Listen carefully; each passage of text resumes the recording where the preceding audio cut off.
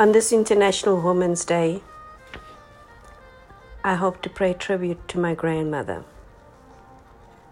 Rebecca Ann Miles. I wrote this poem on the 7th of July in 2005. I am amazed at how fondly I recall your beautiful smile, Ma.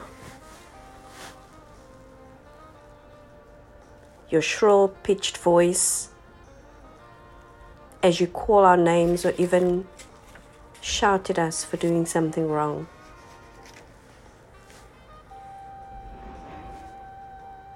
I remember the countless times that you would play with us, pinching us without thinking that it might hurt. And all you could hear was the squeals of laughter that rang in our ears, the pain forgotten.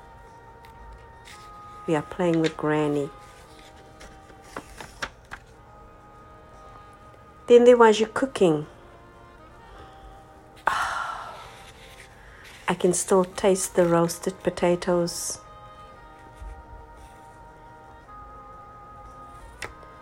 crunching with every bite. The inside, soft as a feather. I remember our weekly menu, Ma. Potato stew with leftover roast on Monday. Cabbage stew and rice on a Tuesday. Wednesday, chicken curry with one of our own foals that we would catch on the day. On a Thursday, we had samp and beans with pork trotters.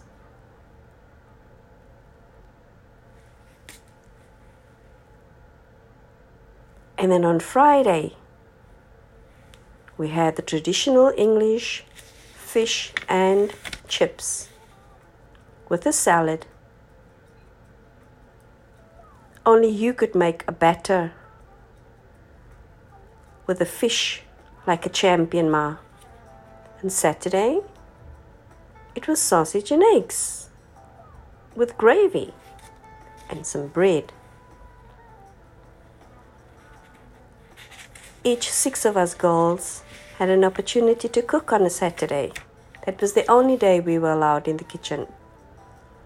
And then there was Sunday.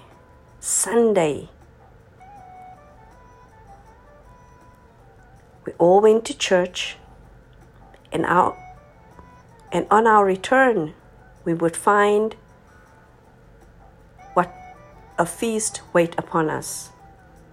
There was chicken curry, roasted leg of lamb, roasted potato, roasted chicken,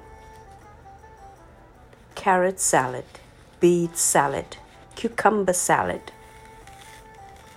And then, oh, your beautiful pudding, Ma, the sago pudding.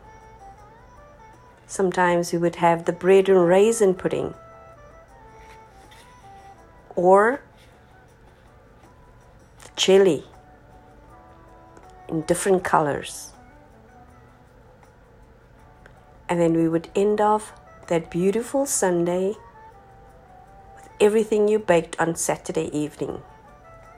Beautiful tartlets, coconut and jam, biscuits,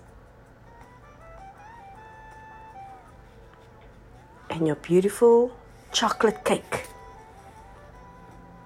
That was you, Grandma.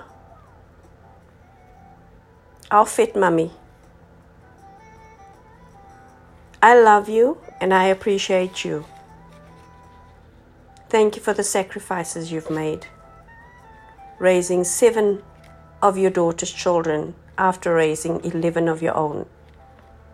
And because of you, I blazed the trail to be in higher education in the United States of America today. So thank you, Mommy. I love you.